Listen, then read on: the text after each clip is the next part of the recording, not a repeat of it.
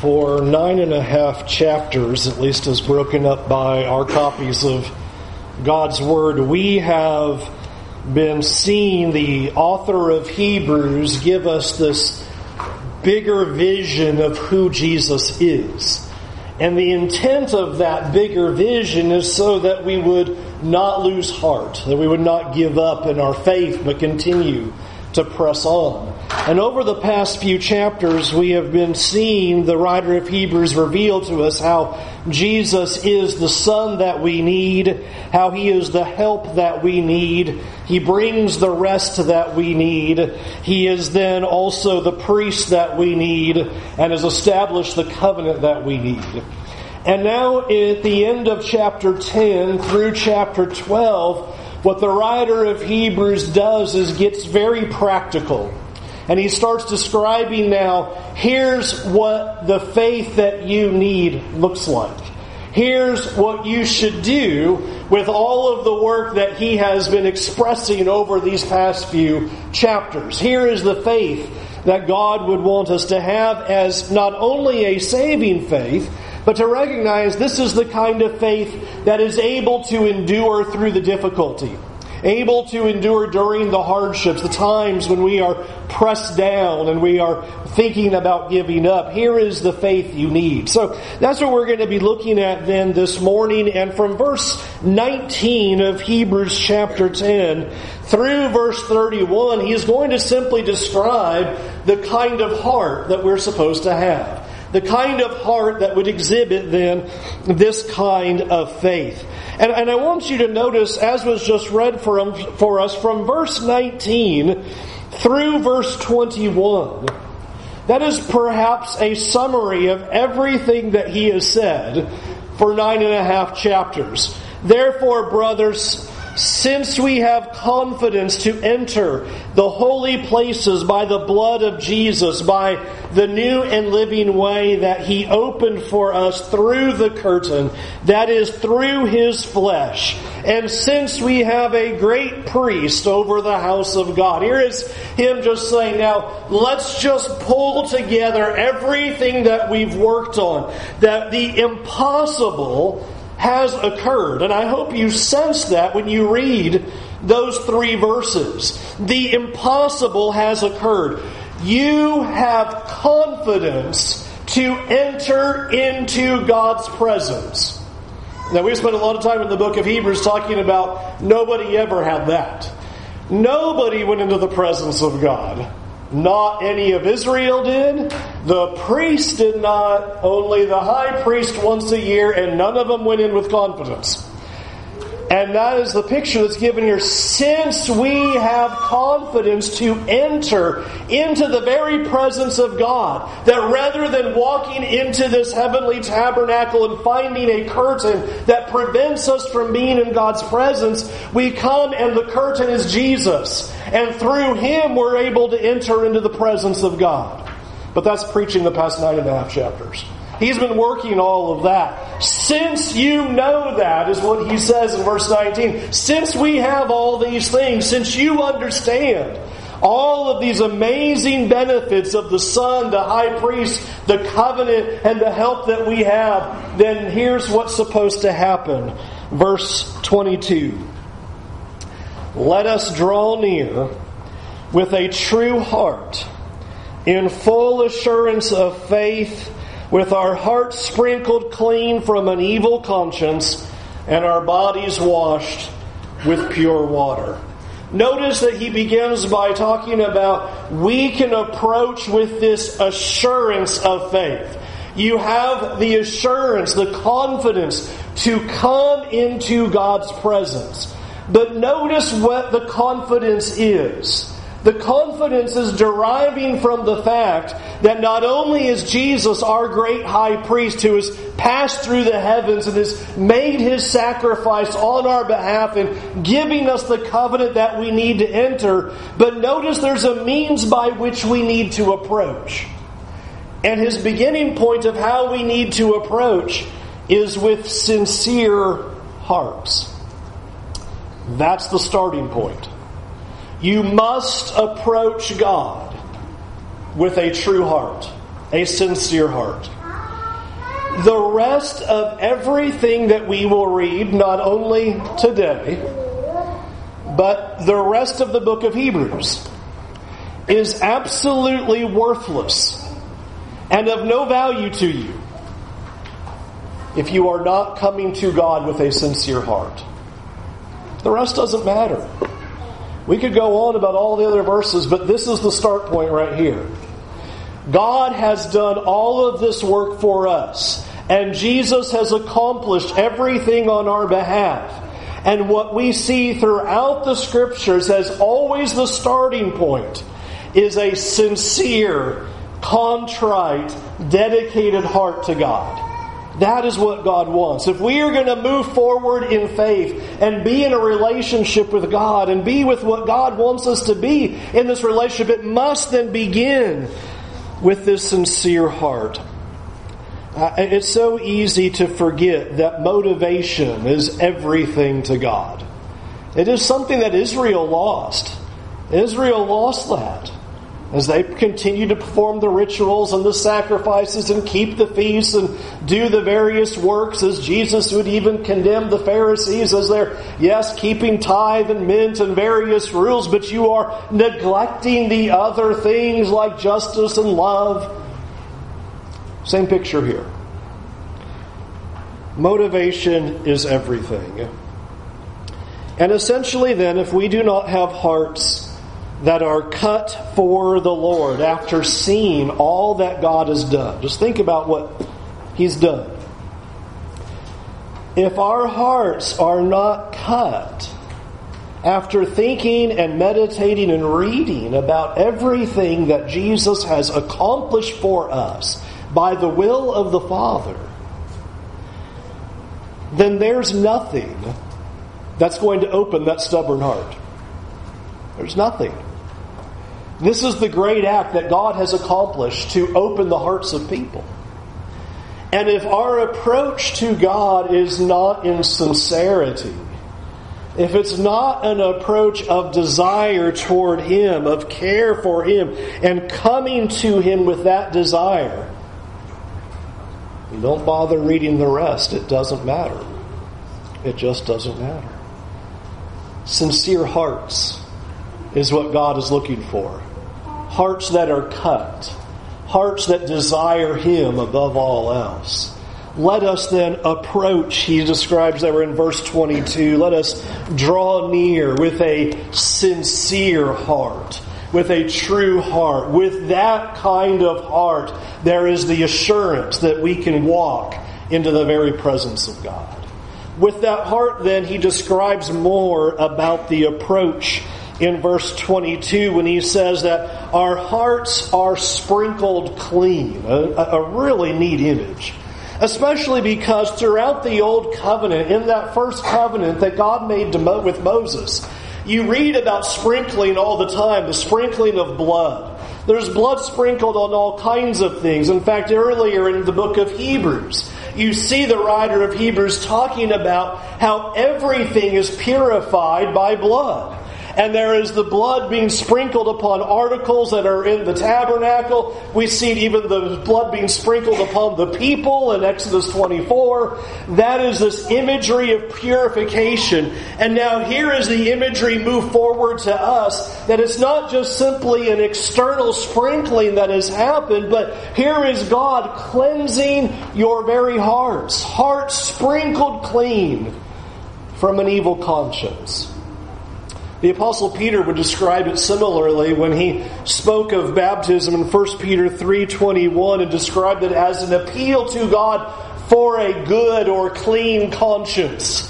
Asking God to cleanse the heart, asking God to cleanse our lives. Which, if you remember earlier in chapter 10 of the book of Hebrews, he made the point that even though the sacrifices were being made, it did not cleanse the hearts of the worshipers. But every year as they would do these sacrifices, remembrance of their sins again and again. And now there's a sacrifice that has happened that cleanses the heart.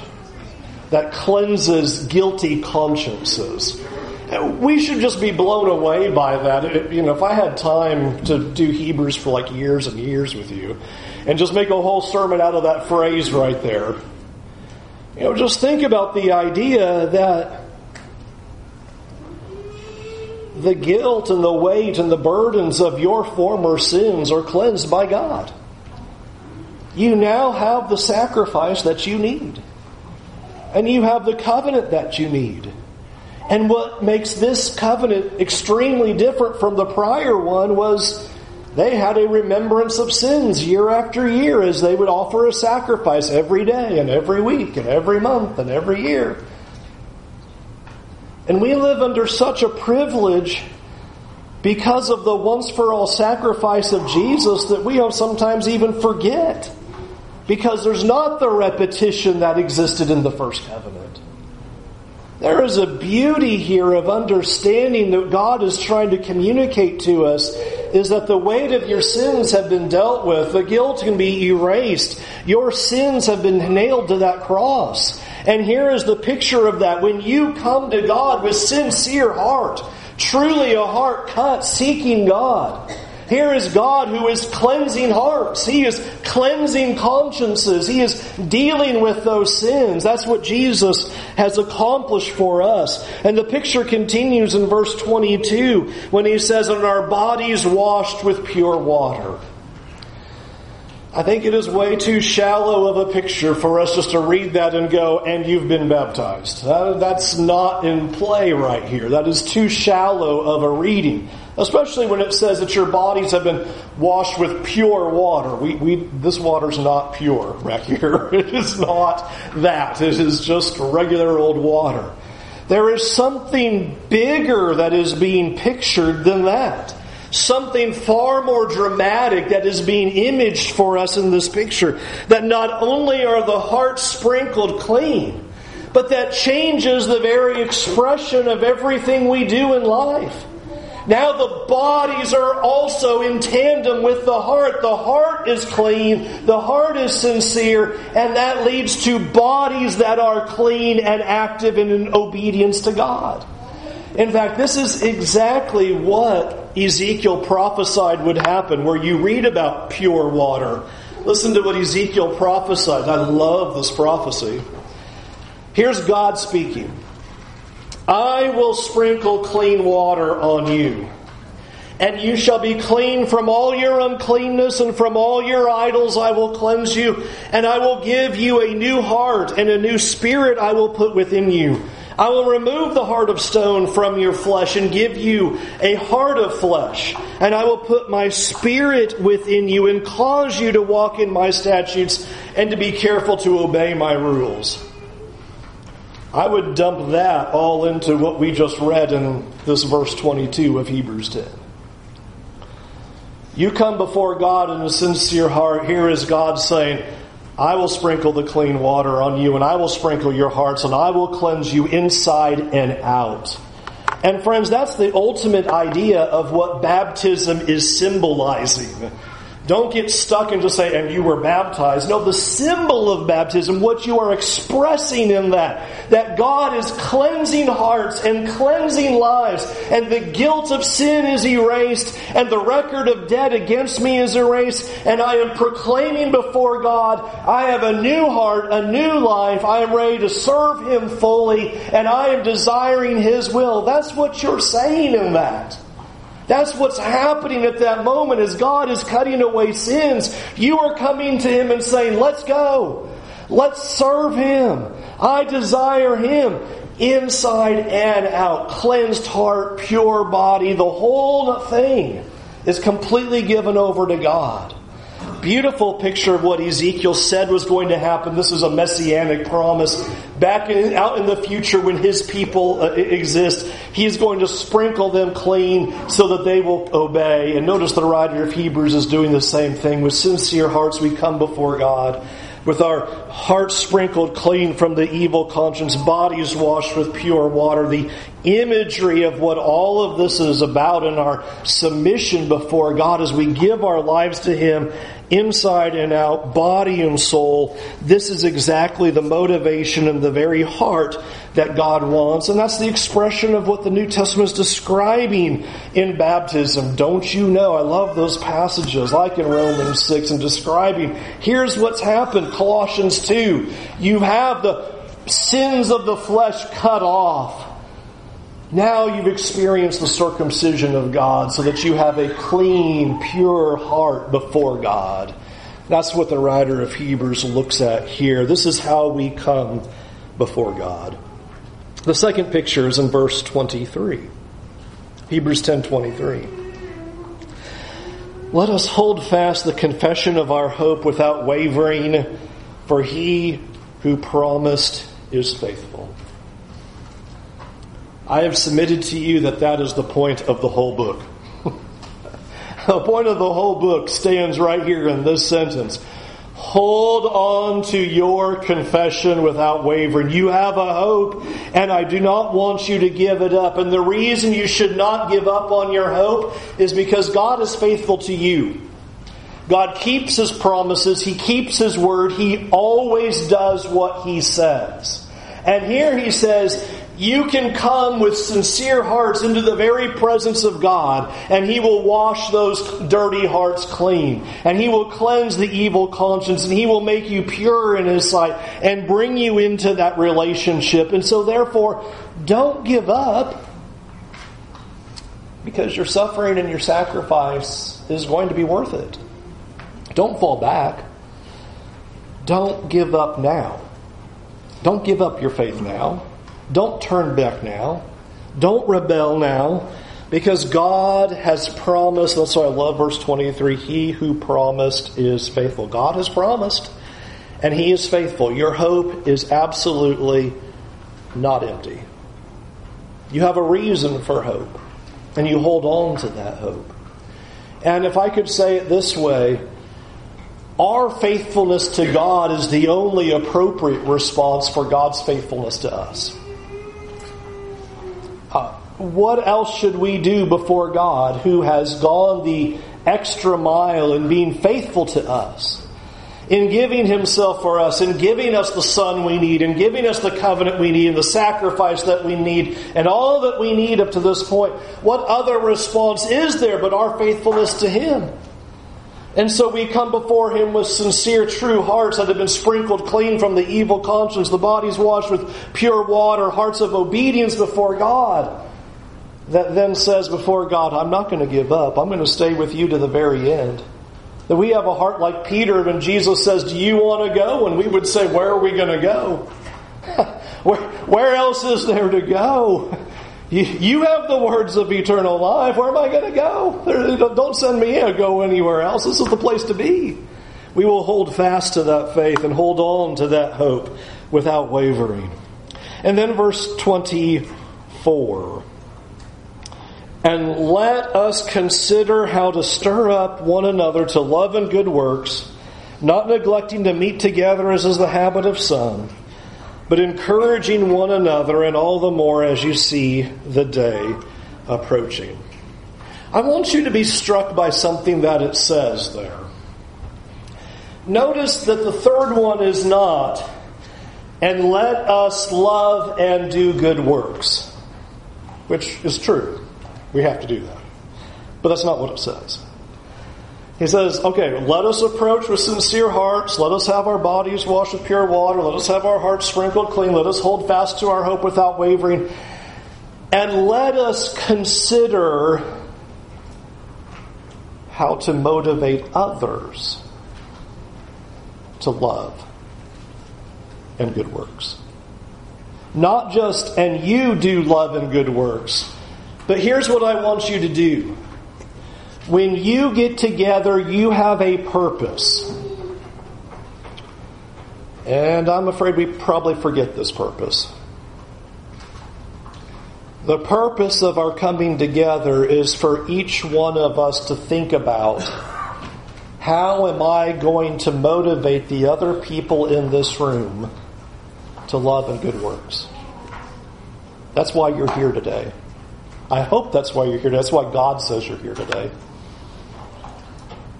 You are not here today for you. Did you notice that He didn't say that here? Sometimes we turn church and worship into, what am I going to get out of it today?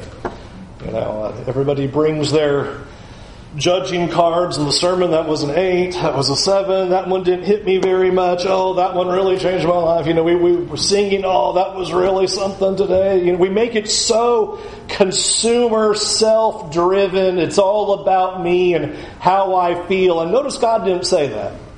God did not say, you come here and you think about you. Which we should have caught that from last week's lesson about a cross attitude, right? It ain't about us. You come together, and I want you to motivate others to love and good works. Which I hope changes everything about this command, even though this has probably been preached 1,000 infinite times, as you need to go to church. And I'll just back that up back to verse 22 and say, if your motivation is you have to go, you might as well go ahead and walk out now. Because God doesn't care about your insincere heart. It doesn't matter to Him. God wants sincere hearts. And I want you to notice that it's not a command that you need to go to church, but understand what you're doing when you're here. There are people here who need your encouragement.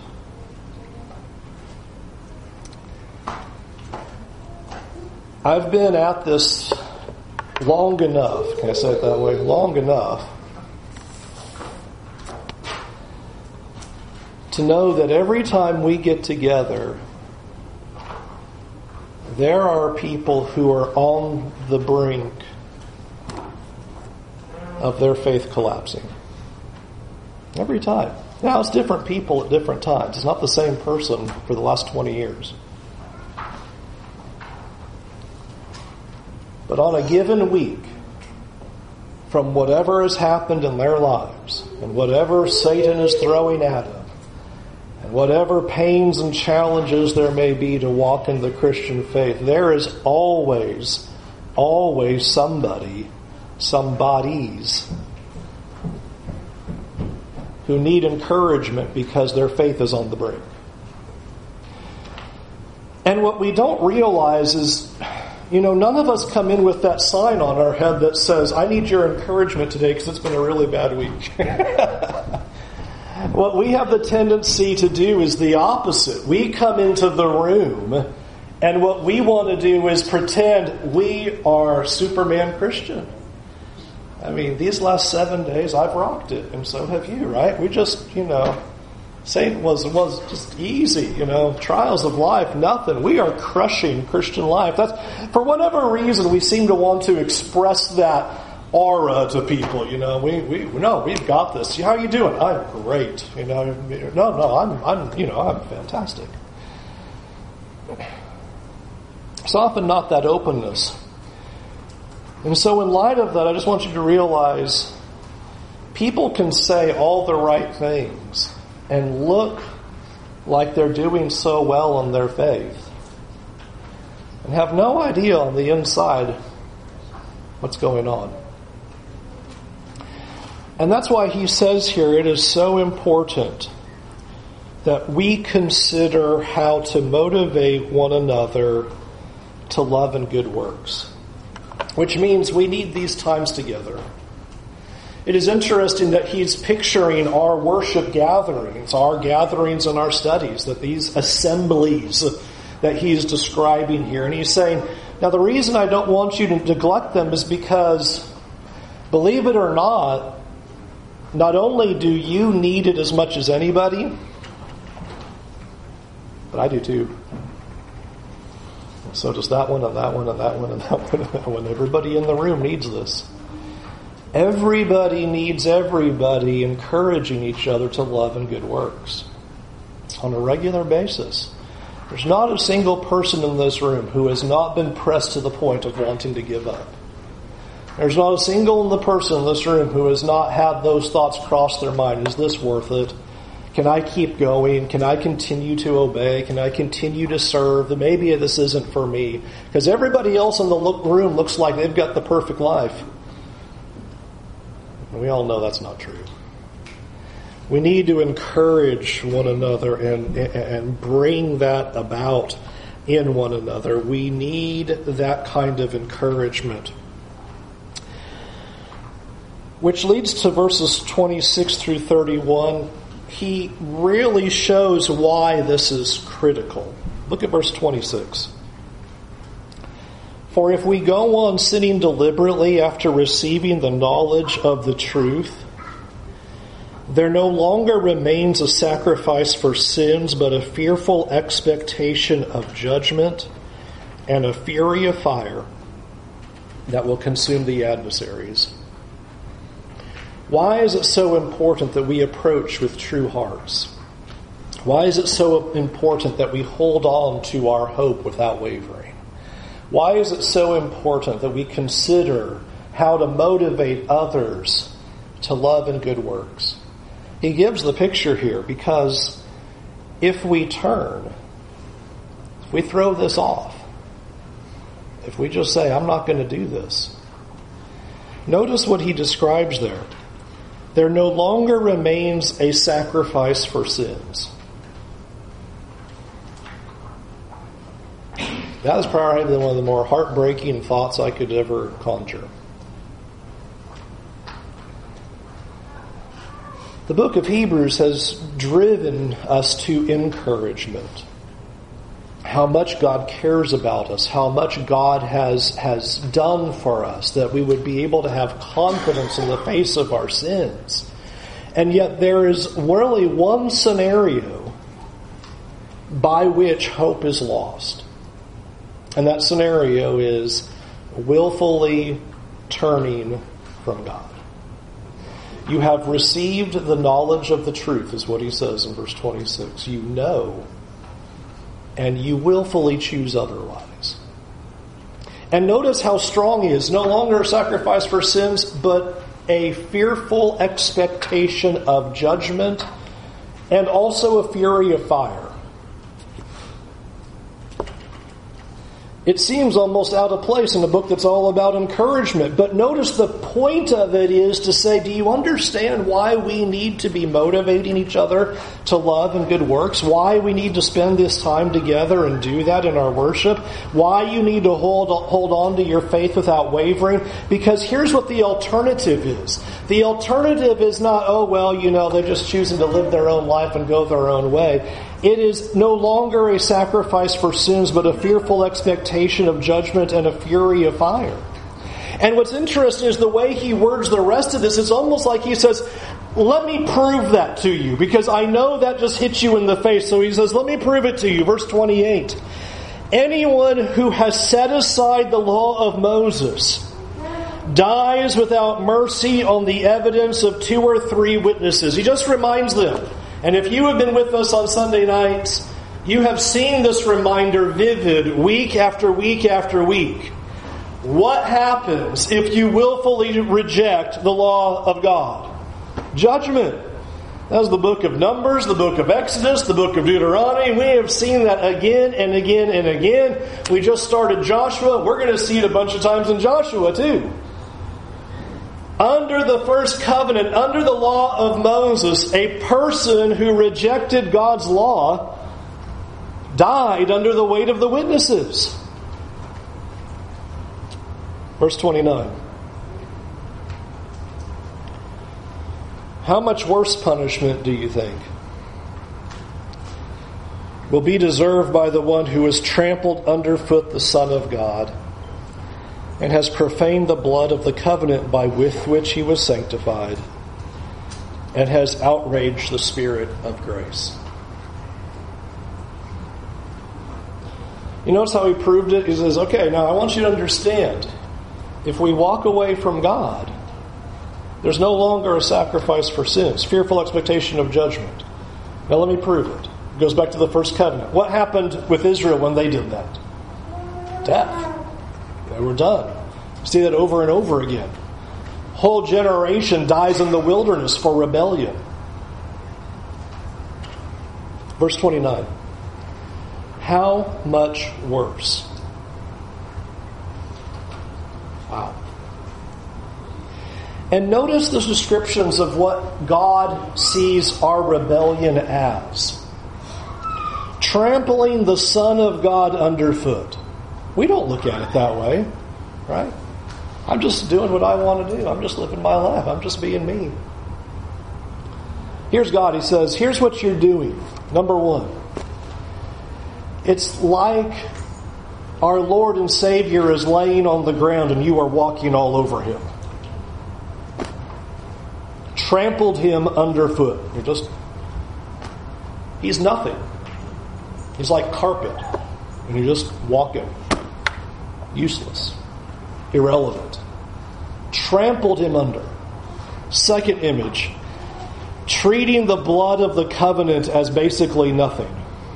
This whole covenant that God has established through the blood of His Son so that we can approach Him, that we can have the access that nobody has ever had before in the past, that we can boldly come into the presence of God and find grace and help in our time of need. Here is God saying, I am giving you everything you need. And what our response to God is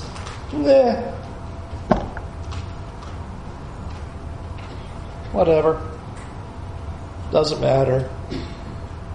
Doesn't matter that He died for me. Doesn't matter He established the covenant I need. Doesn't matter He's there for the help that I need. Doesn't matter that He's done any of these things.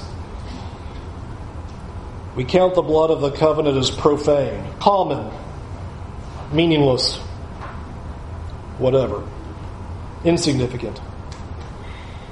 And the third image that He gives to us, you've insulted the Spirit of grace. Here is all the grace and mercy that God has shown to each one of us. I mean, let's just go to, okay, if God wiped people out for sins, would any of us be here right now? All right, empty room, right? I'm not here. You don't have a preacher. And I don't have an audience. We're all done. Here is the grace of God. And God says, you're just insulting that. You're just insulting that. You're saying, who cares? Who cares that God has been faithful? Who cares that God has been gracious? Who cares that God has loved? Who cares that God has carried me through? This is the picture that He is describing for us and giving us this imagery. How much worse punishment do you think if we do this? This is what our rebellion is to God. If we walk away from the faith, if we walk away from what God says, here's in essence what we are doing. Trampling the Son of God underfoot, counting the blood of the covenant as insignificant, common, and useless, and insulting the grace that has been expressed to us by His Spirit. We're saying we don't care. And that's why there would be a fearful expectation of judgment and a fury of fire that consumes the adversary.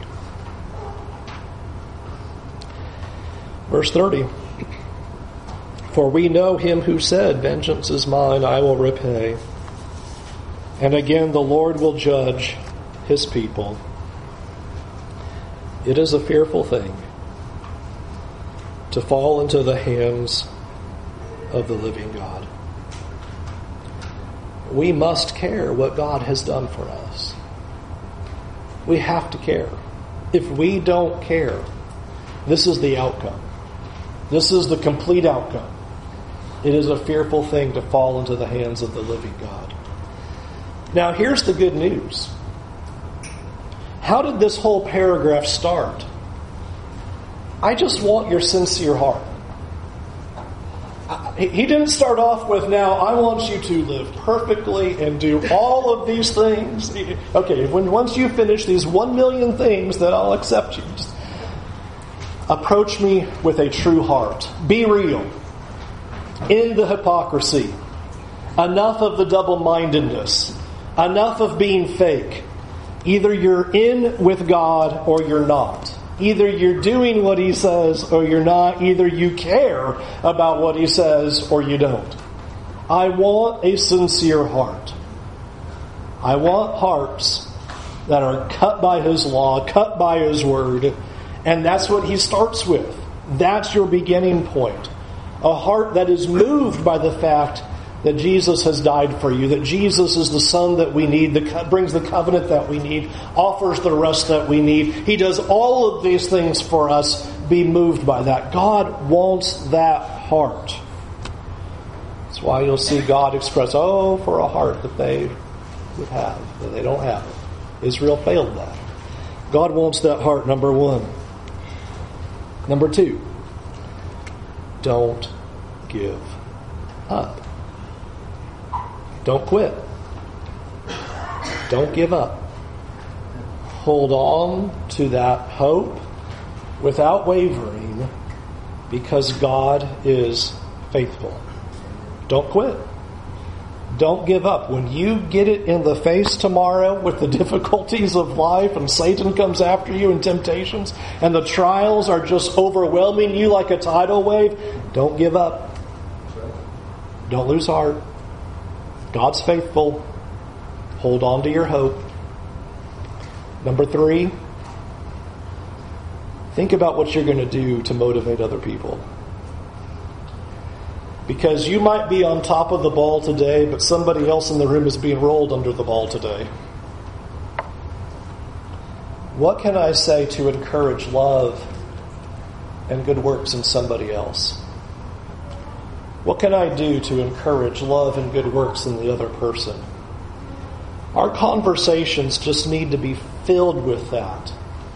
We're going to get 10, 15 minutes here in a minute, and then tonight, beforehand, afterward, minutes here and there, just a few minutes.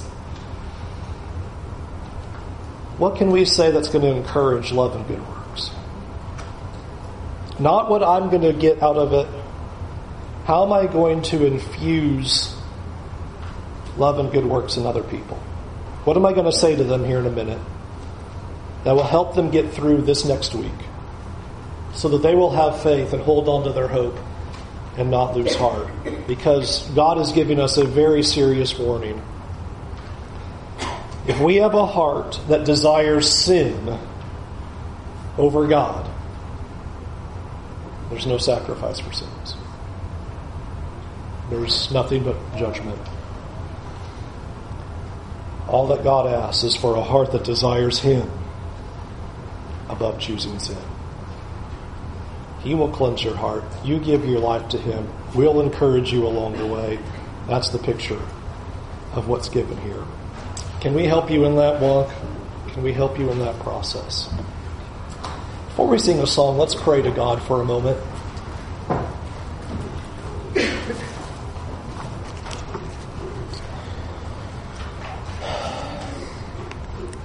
Our Heavenly Father,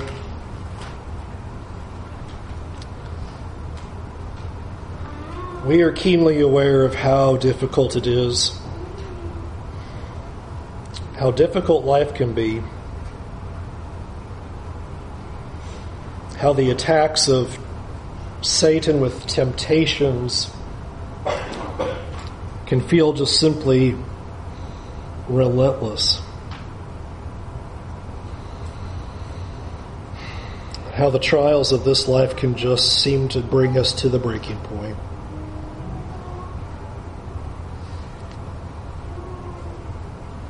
Lord, I pray that we could all have greater strength and a greater courage to stand with you.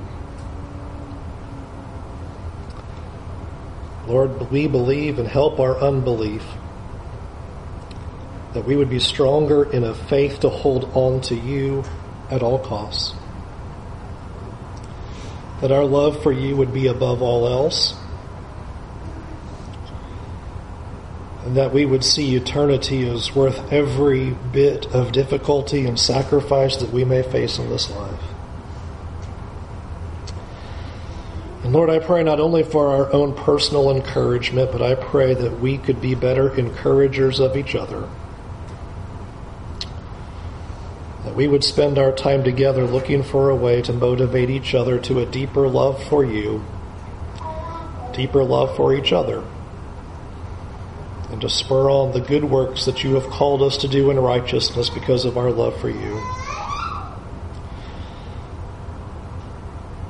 We pray, Lord, that we come before you with sincere hearts.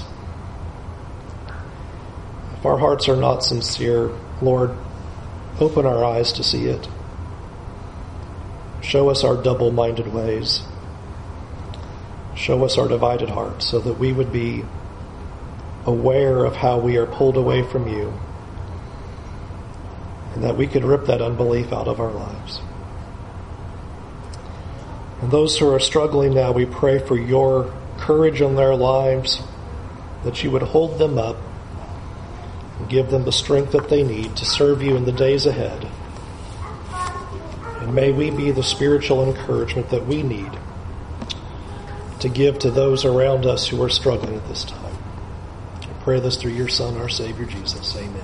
Amen. We'll sing invitation song. We invite you to come to Jesus, turn away from your sins, and we hope that you will come to the Lord your God with all of your heart. Won't you come while we stand and while we sing?